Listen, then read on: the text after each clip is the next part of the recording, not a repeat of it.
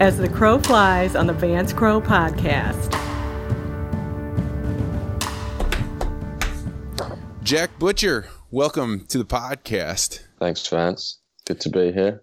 So, Jack, you are not on video right now because your bandwidth is so far down, but I wanted to have you on the podcast because you are an extraordinary person out on social media. You have become a sort of Stoic poet and artist that has taken concepts of Stoicism and put them into a visual medium that really blows people away and captures them to have discipline in times of need. And I think there's probably no time on earth right now then people need to have discipline. So I am grateful that you're here today. Thank you very much for having me. So, Jack, tell us a little bit about your background. Where are you right now, and kind of what's going on with your work and how coronavirus is impacting you? Yeah, so I am in Brooklyn, New York, which for anybody listening to this, probably aware that this is close to the epicenter, at least in the States. So there's a lot of talk of what's happening with coronavirus in and around where I am.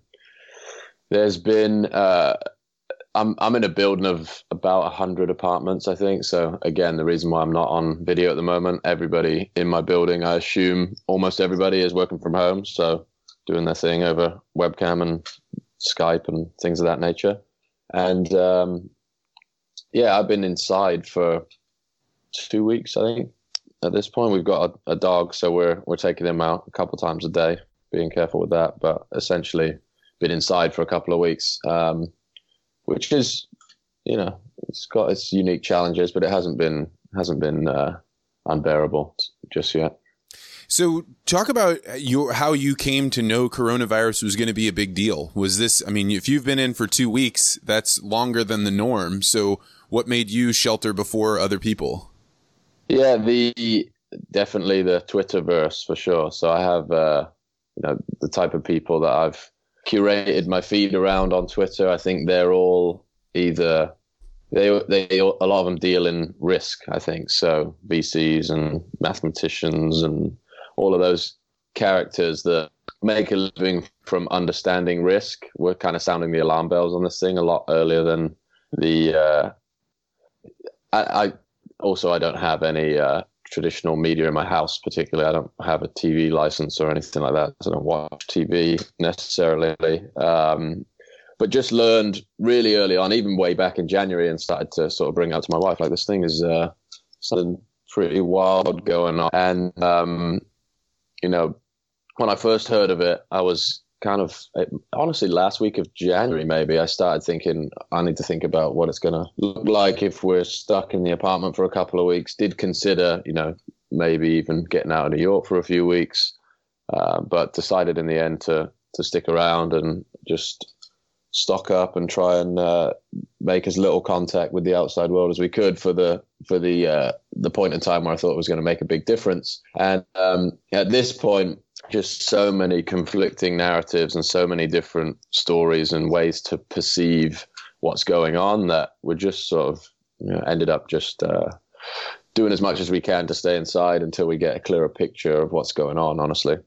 Yeah, I mean, we were in pretty much the same way. And in international relations, they always have this phrase that says, where you stand on an issue is determined by where you sit. And meaning, what is your job? And for a while there, my job has been for years to travel around the country, really North America, and give talks. And I realized after watching my several people on Twitter that I was basing my belief on what was going to happen with coronavirus with how it would impact my business, as opposed to stripping away all the details and saying, no, what's really going on here and what's the best way to prepare. Right. Yeah, that's been true of my work too. So there's a couple aspects to what I do that have been affected by. I have corporate clients that are in the event business that have, you know, changed their timelines for delivering certain projects and things of that nature. I work with the automotive industry, which obviously has been massively impacted by supply chain issues and things out of their control, like across continents, and even on the smaller project side, the Visualize Value project, which is, pretty much the description you gave in the intro, this idea of building a brand that helps people navigate the world and visualize these certain different concepts. There's definitely an impact to what we sell in times like this, because just the outlook of people changes slightly, and people's priorities shift to preservation and survival mode, as opposed to what you might class as a luxury purchase, or something that outside of something higher up the Maslow's pyramid, shall we say. Yeah, I mean, what is considered a need to have changes when you're faced with a pandemic? I noticed last night, I've been trying to watch mainstream news because it's really valuable to me to know what are millions of people hearing about this disease. And I think maybe the most shocking thing that I've noticed, because I haven't watched TV in probably 5 years, maybe 10 years, I don't know, but is the commercials. And how some of them haven't adapted. So all their commercials seem completely disjointed from society. You see people shaking hands or hugging, and it feels weird. Go to Red Lobster. Yeah. And then you have the other ones that have reacted. Like I saw a Ford commercial where they were like, don't worry, you can buy a car and, the first 3 months, you don't even have to worry about those payments, and we'll pick up the next 3 months. So you have 6 months of no payments. And by the way, now you can buy the car pretty much all online. And you're like, whoa. That is a big shift from the car dealership model that we have in the U.S. here, and that's people adapting to change. What purchases people are making. That is phenomenal. Yeah, I think I've been somewhat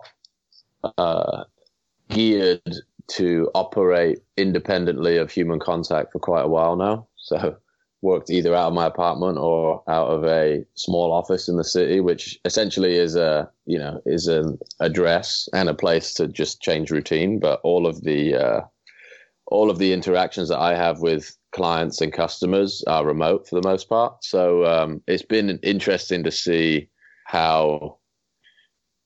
I think I'm not sure how much of this narrative you've been exposed to, but it's just so funny coming from the corporate world, how much of what I used to do was sort of role playing in a sense. You're sort of like running around performing tasks that have very little value. It's just like, it's a bizarre, X-ray onto who's actually doing stuff, who's producing stuff, who's responsible for making things happen, and who's just sort of showing up and logging into meetings and, making sure that I have thought this for. Did you ever read that account where the guy talked about bullshit jobs and about how? I did. I forget the guy's name, but it was a great read. Yeah, and he was basically saying, we think automation is only coming for factory workers, but really, in reality, it's come for all these office workers who. It used to take 40 hours a week to do their job, but now that you have email and instant communication, those jobs aren't as needed. And I think that this pandemic is going to lay that bare, because there are a lot of people that can work from home, but there are a lot of people that their services are not really needed. And so they're not doing anything at all at home. Yeah, I think this has been like a theme of some of the stuff I've been exploring for the last couple of weeks. This whole idea of proof of work is like brought to every field in a moment like this. It's like you have to put forward proof for what you're capable of. I think even in the medical community, that's even more highlighted right now. Is like, if you can come up with a solution quickly and prove that it works, then we'll get it where it needs to go. I think that thesis, that way of thinking is going to sort of trickle into every aspect of industry. It's just it's very difficult to hide when when your team is distributed and you sort of assign responsibilities. Somebody has to do this, somebody has to make this happen, and it just adds a whole lot more accountability and transparency. And I think you're right, there's going to be an enormous change in how work is done and how people have to develop skills and create value at its core. I think that's what it's about. And I think that the people that I heard the other day, somebody really worried about being bored during this coronavirus. And it made me almost like lose my mind because I was like bored. Right. I have never been busier doing? in my entire life because everything was laid clear about what your priorities have to be right now. And you think about the people that are saying, hey, I'm laid off, I'm going to go home and watch Netflix for hours and hours and hours, versus the guy that figures out, I'm going to figure out some kind of project, some kind of skill to build. I'm going to get on Skillshare, I'm going to learn. But I think there are going to be a lot of people that wait 2, 3, 4 weeks before they start jumping in and learning the new skills. Yeah, and yeah, you're going to come out on the other side of this, and that contrast is just getting dialed up every single day. The longer you wait, because this is kind of creating this massive amount of competition at the same exact time. You know, so even these small increments of progress that are getting made by people that, you know, are a candidate for what you do, like you're falling behind by not. It's this idea of privilege that you've got this position that you sort of show up to, and money appears in your account every couple of weeks. What is I think it's a Taleb quote. It's like there are 3 addictions that, like the 3 most dangerous addictions for humans are carbohydrates, heroin, and a monthly salary. You heard that one? No, it's probably true. Shit. Yeah. Just the complacency that puts on you. And I've been there. I'm not criticizing anyone in specifically, but it's just the mental shift that you make when, you know, you're on a payroll and you just expect your plan to be laid out for you, or the initiative that you need to take to be dictated to you. That's all going to change. I mean, I think, and I'm sure I've seen stuff that you've put up that's about this. So for people that don't know, Jack he puts out this constant stream on his own Twitter feed, Jack Butcher, but then he also has this Twitter feed, Visualize Value.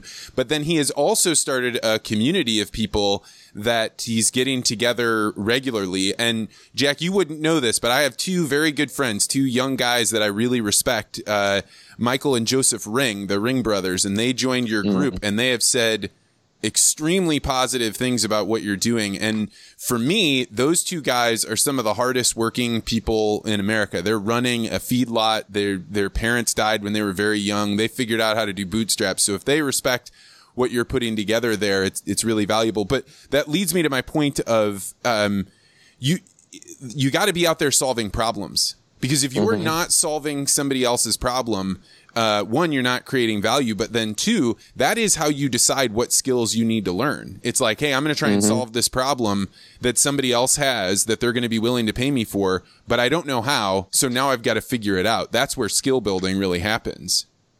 Absolutely. Yeah. And, I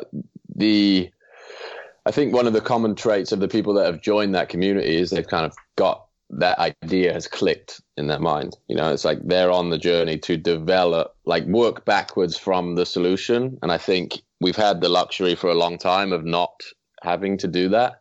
You just can kind of say, you know, I have this skill, or I call myself this, and the onus is on everybody else to come and find me and give me something to do. That's not the way the world is going to look after this. It's going to be, you know, the people who lead with solutions and the people that can, you know, prescribe and solve problems that exist and frame problems in a way that make people understand why they exist and how they get fixed are the people that are going to do well at the end of this. But like just that whole, it's like you know, you could talk about bubbles in the context of finance, but there's also like bubbles in the context of skill and culture and all that.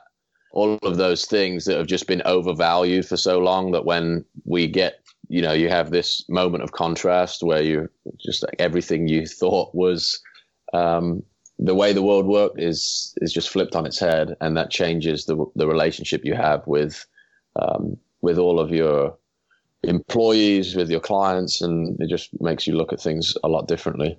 Yeah, I mean, one of the things that I noticed is that this pandemic, so I've been talking about how it you have an emergency like this and it kicks open the doors of the Overton window. So ideas that were radical or even unthinkable a week ago are now being floated, right? Like certain countries have dealt with, we have prisoners and we're afraid they're going to get coronavirus. We can't leave them in there to die or to riot. So let's let them out. If you had told people a week ago that was going to happen, Right. it would have blown their minds.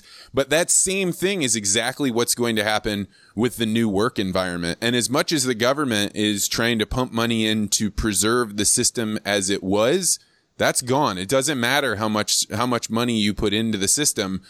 Things will radically change. Let's say you bail out the airline industry. There's no way they're going to bring their employees back in the same way that they were before.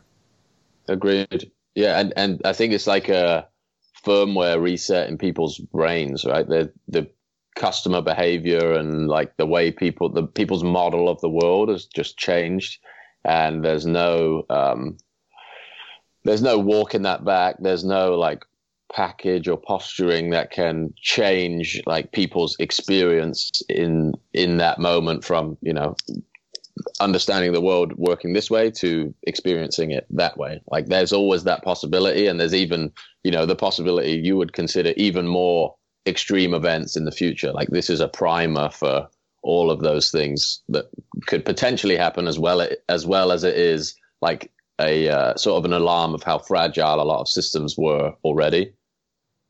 Yeah, so I worked for Monsanto for many years, and when I came to Monsanto, I was very suspicious of large scale agriculture. But then when I was involved in it, when I would go to large scale feedlots or large scale agriculture, I saw the beauty and the majesty that is large scale agriculture for civilization. But now facing this pandemic, I realized, wait a second, there is a yin and a yang. And if you, what you sacrifice in order to have efficiency is localization and diversification. You don't want to make that trade-off all the way to one, because either one of those two things is too far in an extreme. And I had definitely gone to the bigger is better extreme, and it was a mistake. I'm having to reevaluate that in a deep way now. Wow.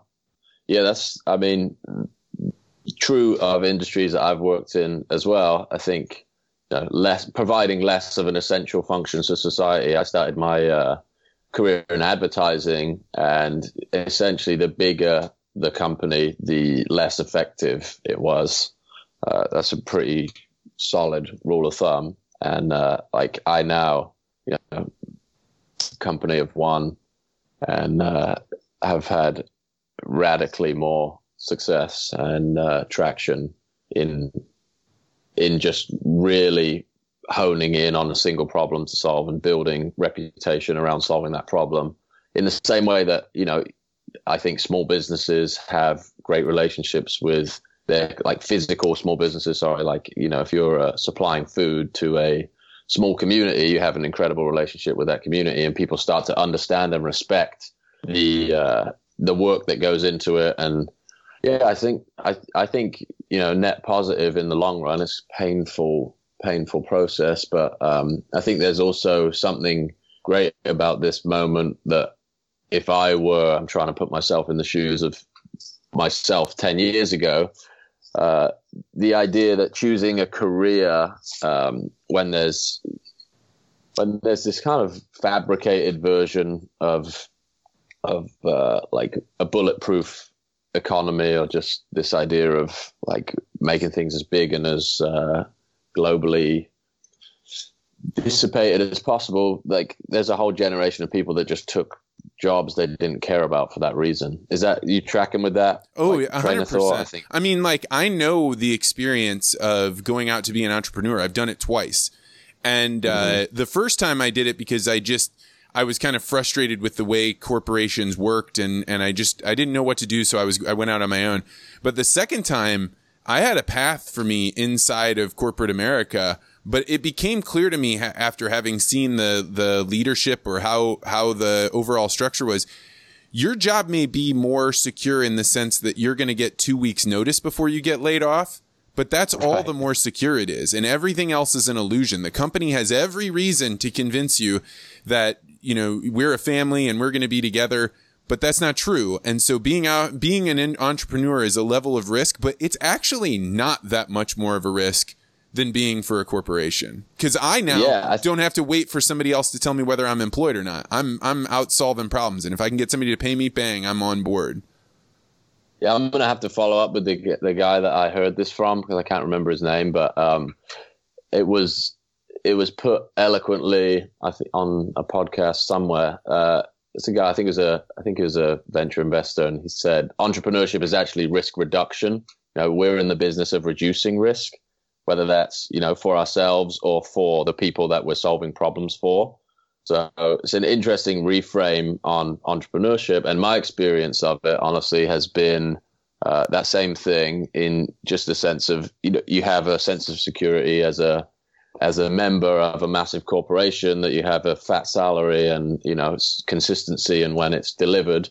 But I would argue now that after having put some time into like publicly investing in, putting yourself out there and showcasing the problems that you are capable of solving, builds this like a much more robust audience and like career over the long term. I'm pretty confident at this point that I have enough connections to enough people that, even if I stopped today, there's like so much equity in the relationships I built over the last year that I don't worry about, getting work for the next X period of time. There's like, people view it as a risk to be sort of building up this audience or this brand around their name outside of their corporate connection or whatever it might be. And I think in a lot of cases it's discouraged, when you have that tie to company X, you don't go and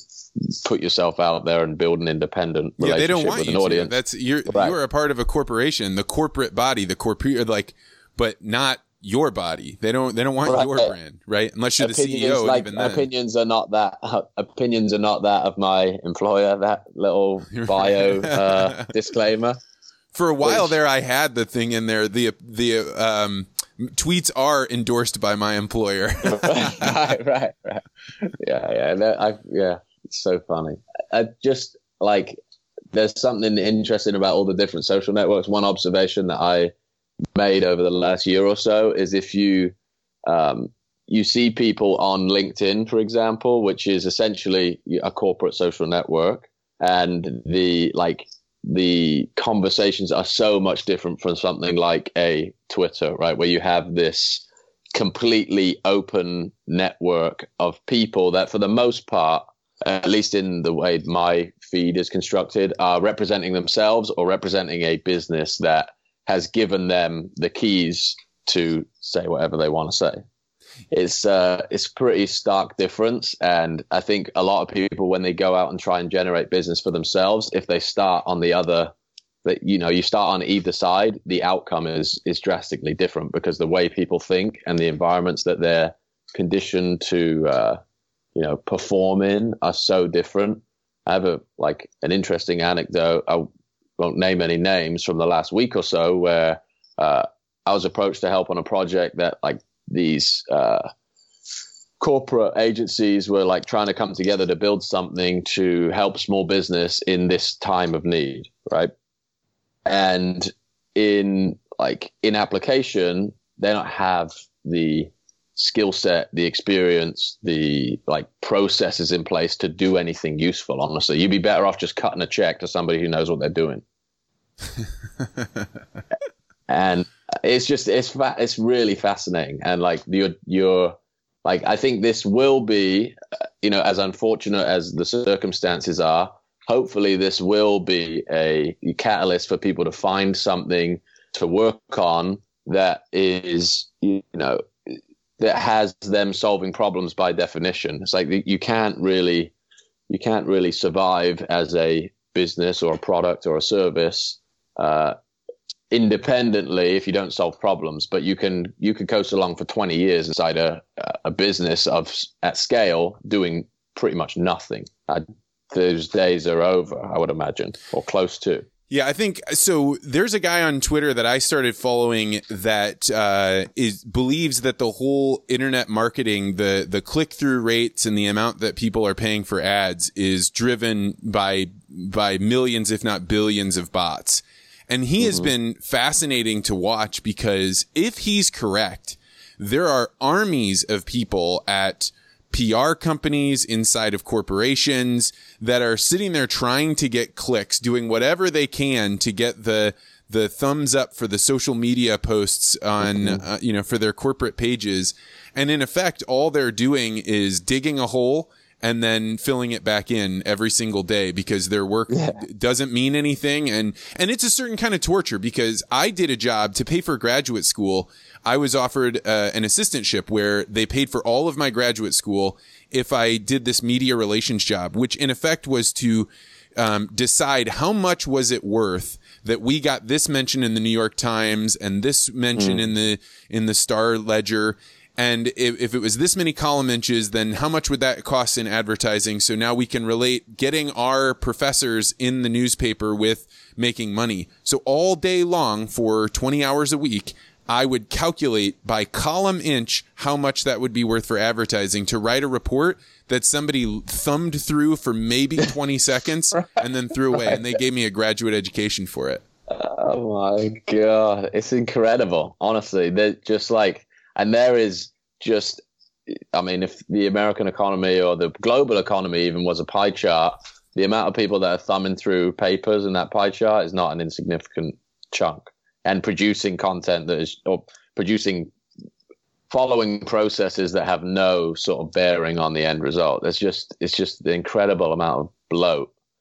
And it's just fascinating to see like where this money will end up that, we're sort of directing at the problem. But, I would love to be a fly on the wall in some of those conversations now. Like, people must be realizing. Would you? I mean, I think I think that is realizing the darkest shadow that people have, which is they have known in the back of their minds for a very long time that what they were doing wasn't valuable, but they didn't want to face it. And I mean, like, I know for me at those times in my life when I was like, I have to face this, it meant you were giving up something that felt certain for an uncertain future. I think the being a fly on the wall in there is like going down into the fiery pits of hell. And most people won't look at it until they're shoved into it. Yeah. Yeah. It would be uncomfortable. You're right. It's, I think it's going to be tough for a lot of people because they're just, the way they think is sort of has just been warped by the interface that they have with their contribution or their contribution to the problem is not clear to them, or even the problem that they're solving is not clear to. I've occupied roles in big businesses where I'm like, what am I actually responsible for here? There's another great Taleb quote. I mean, he's been a big character in this, but he says, like, it's very hard to bullshit your way through life when you have a P&L. That's right. Amen. Yeah, and it's like most people, like in a corporation of a scale over, a couple hundred people, just are not. There's no tangible like KPI for what they're up to. It's like there's no measure. There's no way to get a sense of what a good quarter looks like versus a bad quarter, or whatever else it is you're measuring. Like, I think we've sort of moved away from that idea of, scrutiny being a constructive tool. And I think we've had the luxury of not being able to look at it for so long. Again, I'm not an economist, but for many reasons, inflated money supply or easy lending, or just like, a couple of years ago, I was walking around New York, and my wife and I went into this store, and it was a shop that sold sofas with USB chargers in them. It was like IKEA sofas with USB chargers in them that came in like 3 sizes or something. And I was like, what the hell is going on here? How has somebody said, yeah, I'll cut $100 million check to fund this business? It seems like it's a sustainable and brilliant idea. It was nuts. I was like, there has to be, too much money floating after too few goods. Yeah, it has to be 20. Like, for every, like, even for every decent idea, there's like 15, 20 versions of it to the point where you're just like, how does this make any sense? How is this a sustainable way to go about like building, you know, a better version of what we have right now? Maybe like even this, even a moment like this in culture is like you start thinking about the things that are essential to our survival, food and medicine, and you know, like the things that someone actually asked a question yesterday on one of the Twitter posts I put up that said, like, what do you think of Mark Zuckerberg's move fast and break things? It's like, yeah, you know, depends what you're breaking, right? The idea of like, if you're building a bridge or you're developing a like medical product, then move fast and break things is a pretty terrible way to think. That's right. That's right. You know, one of the things that I have come to in the last few months about when I'm interacting with people, whether or not they have a bullshit job, for me often comes down to, is this a person that can do the negotiations? So, you know, if somebody hires me to do consulting or to do speaking, the question becomes like, okay, if my price isn't one that they are immediately already authorized to deal with, then how hard is it for them to negotiate? And one of the things that I've come to the realization of is the people that negotiate creatively are the ones that, if they don't already have authority, they are the ones on the path to being given authority because they're able to think through problems. I think you'll appreciate this. So I decided, like, my wife is pregnant and I want to be able to have a steady supply of meat. I don't want to wait till my grocery store has the hours I'm available to go to or anything like that. So sure. I've been decided, like, I'm going to use alternative, like local suppliers of meat. Well, one of my groups, the Arizona cattle producers, decided, they asked me to come give a talk and my price was way off of what their budget was. But over time, we came to the conclusion, hey, you guys have a lot of beef, more than you have money. Nice. And I have a need for beef more than I need money right now. How about you guys send me beef every, I was originally saying month. They said 2 weeks, and write a letter of whose farm that came from and tell me about it, so that by the time the speech rolls around, you will have paid me in that meat and I will know more about Arizona cattle. The person that was running that negotiation with me, I would let her run any business I've seen. She was better than, you know, and like, and that's the scenario where she dealt herself in, she's just a lowly person in the chain, but dealt herself a much bigger hand because she was willing and able to figure out a creative negotiation. Yeah. And I think, like, for so long, the businesses that sort of make that or introduce opacity to, like, the mechanics and the dollars and cents of how the business works, that's where all the redundancy comes in. That's where you get the blow. In my experience, like, the more connected somebody, going back to the P&L point, like, the more connected somebody is to how, you know, X happens and where money goes to and from, gives you an understanding of how the business works, allows you to, like, contribute to those conversations and do things more efficiently and build better relationships and just think creatively, because, you know, ultimately you're trying to turn this into something that, you know, everybody wins from. We deliver a great solution and we make a good living doing it. But so many, like, such a huge percentage of a lot of businesses now just have no exposure to how the business works. I think, you know, smaller businesses obviously do a better job of that, but you've just been shielded from the economy that you're participating in, even as an employee of a business. And why these kind of events just, like, completely blow your mind apart. Yeah, because the further you are away from where money is coming in the door, the more your job is political. And it doesn't necessarily mean that you are political. You may just be a pawn with somebody. And then you take this situation and it shakes up the whole world so much that what was up and down and who was important, you know, your manager might have been a really political animal that really benefited you, but if they weren't delivering value, they're not going to survive. Yeah. But I think that oh, go ahead. Yeah. I was just going to echo what you're saying. I think those hard decisions will come down to like who, the justification of keeping someone versus losing someone is going to be, as brutal as it sounds, like what are they worth? There's another great article I'll send to you. I think the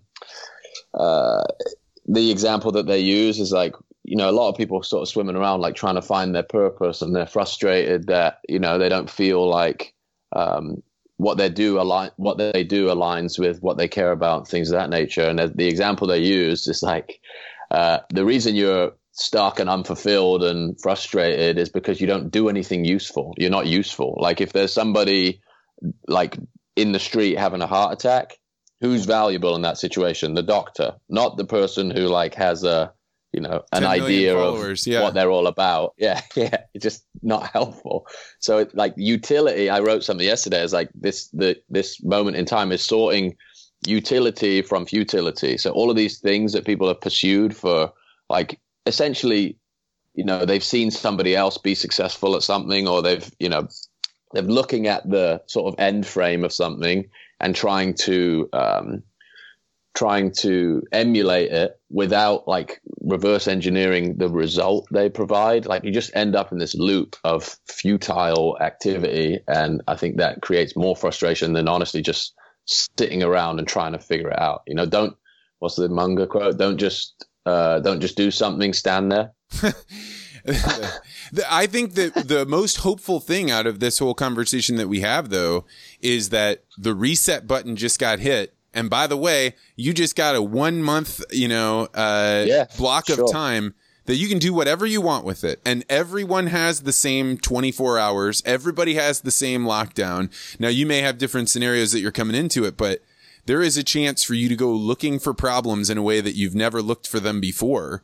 And if you find one that you're uniquely capable of solving, bingo, you're now back in the game. You've just dealt yourself back into the global economy of which, something is going to come from the ashes. Some people are going to be successful.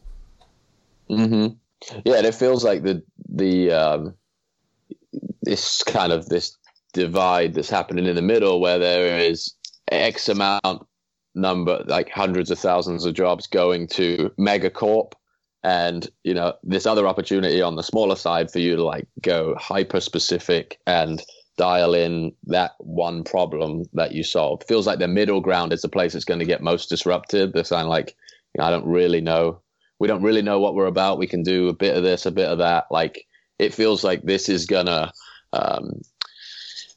a catalyst for sorting you into one of the two buckets, like go and work for Amazon or go and, build something very specific that you can help business X or problem X be overcome. So I've got one more question for you, but before I go to that question, I want to give you a chance to invite people to your communities, or how can people find more of your content? Because what you are doing, I know has helped me, and I know, Jack, I would say that this podcast was one that I could go around and tell every single one of my friends that I was going to do, and I got back a fuck yeah with lots of exclamation points because people love what you're doing. So how can people find you and get involved with the communities that you're putting together?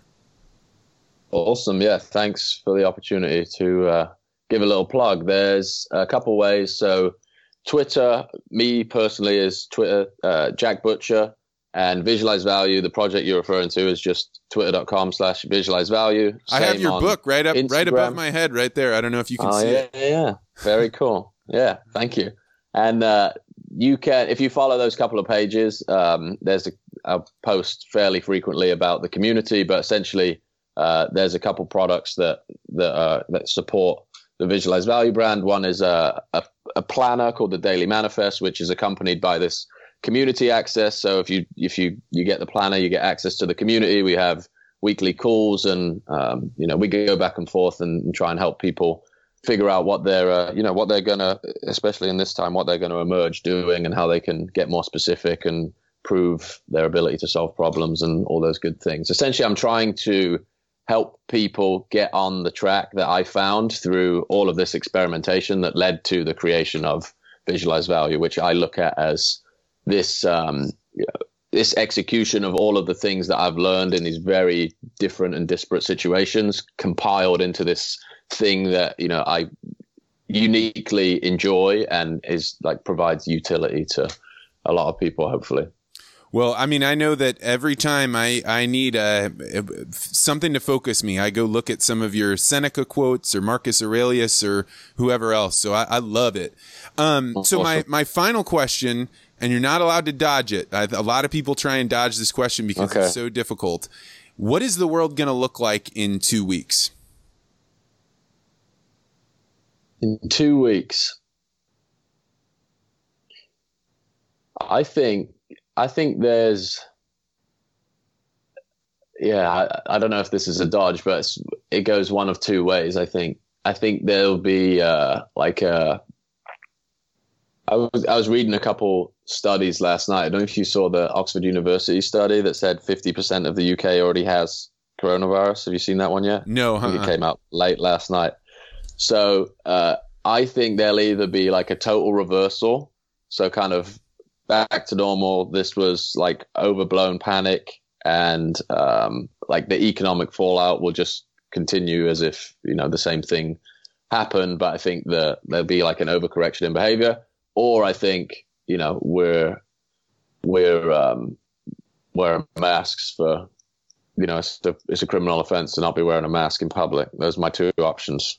Wow. Okay. All right. That's an interesting assessment.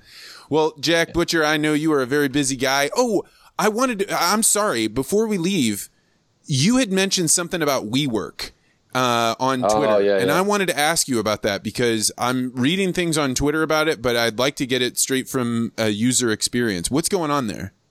Yeah. So I have a space in a downtown WeWork office in New York, and the governor of New York, Cuomo's been saying for, I don't know, a couple of weeks at this point, or 10 days at this point, like shelter in place, non-essential businesses do not go into work. Like 100% of non-essential businesses should be working from home right now to curtail the spread of this thing. And WeWork has sort of like, every single company that I do business with on a recurring basis has basically reached out and said, hey, we pause your membership. Like, you're not going to pay for a service you can't access. Thank you very much for being a customer, et cetera, et cetera. WeWork took the opposite stance and basically said, we have essential business going on at WeWork, so we're not closing. And, by definition, that sits a little weirdly with me. WeWork is essentially a Wi-Fi connection and a coffee machine. There's not like a distribution infrastructure, or there's no business that operates out of WeWork that couldn't operate as a distributed team, just by definition of the nature of the business. Yeah. The nature of the business and what it provides, it's just a mailing address, a room, and a desk. So, obviously WeWork's been in some financial trouble for some time, as it's been covered in depth by a lot of smart people.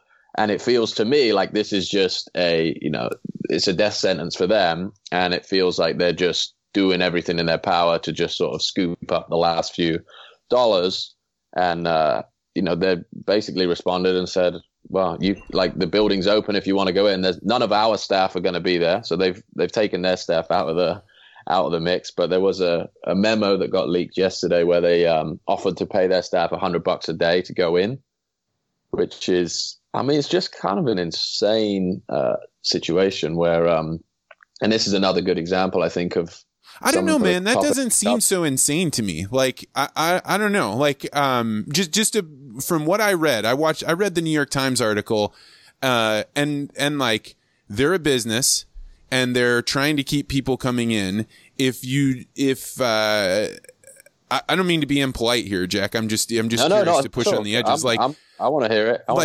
If you have a subscription service with them, right, that you're using an office and it's month to month or over the year, if you don't like the way that they're handling it, just cancel. Maybe you're not allowed to, I don't know. But the offering people money to come in is like hazard pay, right? Like, I don't know. Yeah, no, I get it from like a fundamental,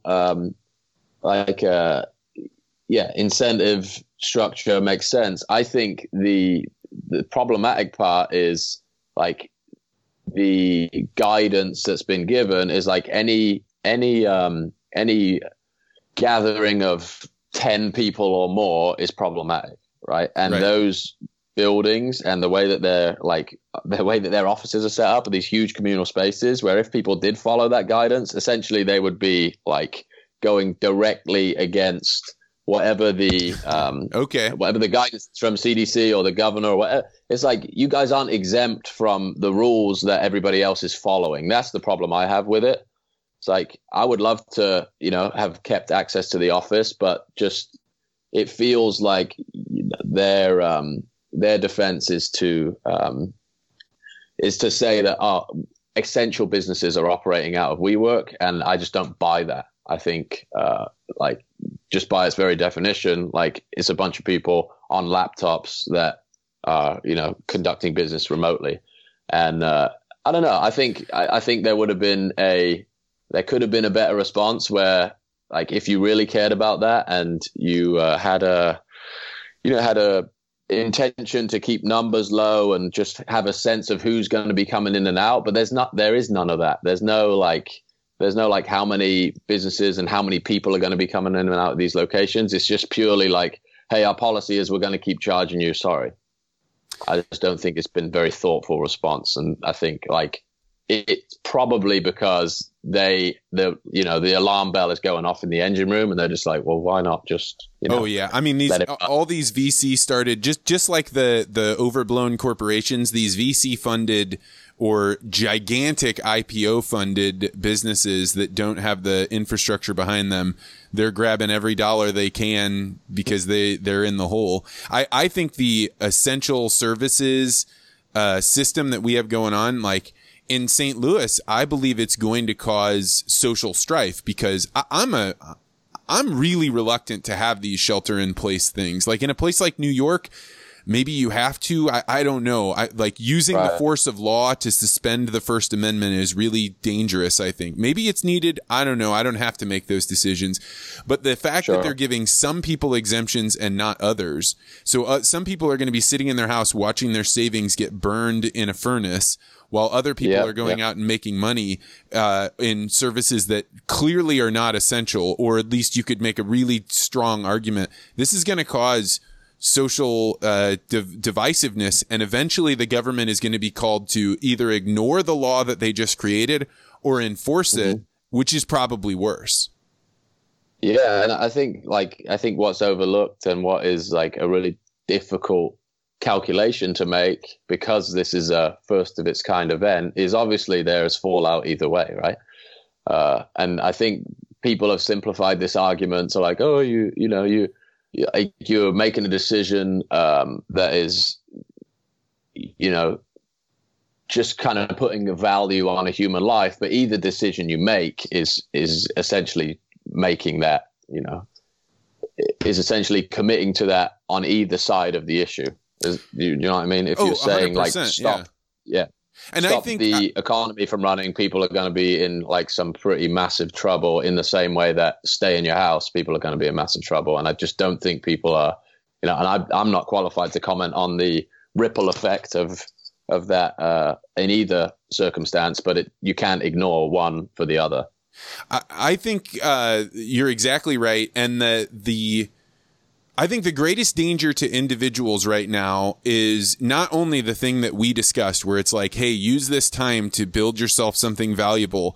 But then the other thing is that people are going to get into troughs of information where they just keep hearing the same sources. They look different. They're on different channels, or they're from different social media posts, but they're the same thing over and over and over again. So you begin to believe that is what everybody else already knows, and that it is, because you've seen it so many times, absolutely true, and there's no way against it. And that's the challenge with public health. You've got to beat it into people's heads that they need to take it seriously, but if you beat it too far into their heads, you start changing what the nature of what they know to be true, and that it gets really weird. Mm-hmm. Yeah, it's a fascinating time to be living through, for sure. And like this probably, I think election and political cycles was this huge catalyst for examining like who can say what and what's true and what isn't. And something like this is just an even more stark example of like just how chaotic it gets and how different people interpret these things. Like I have conversations with some like different people in my network, and like the difference in what they believe to be true and who they believe to be responsible is just so massive. And we've all sort of curated our own echo chamber to some extent. You know, nobody is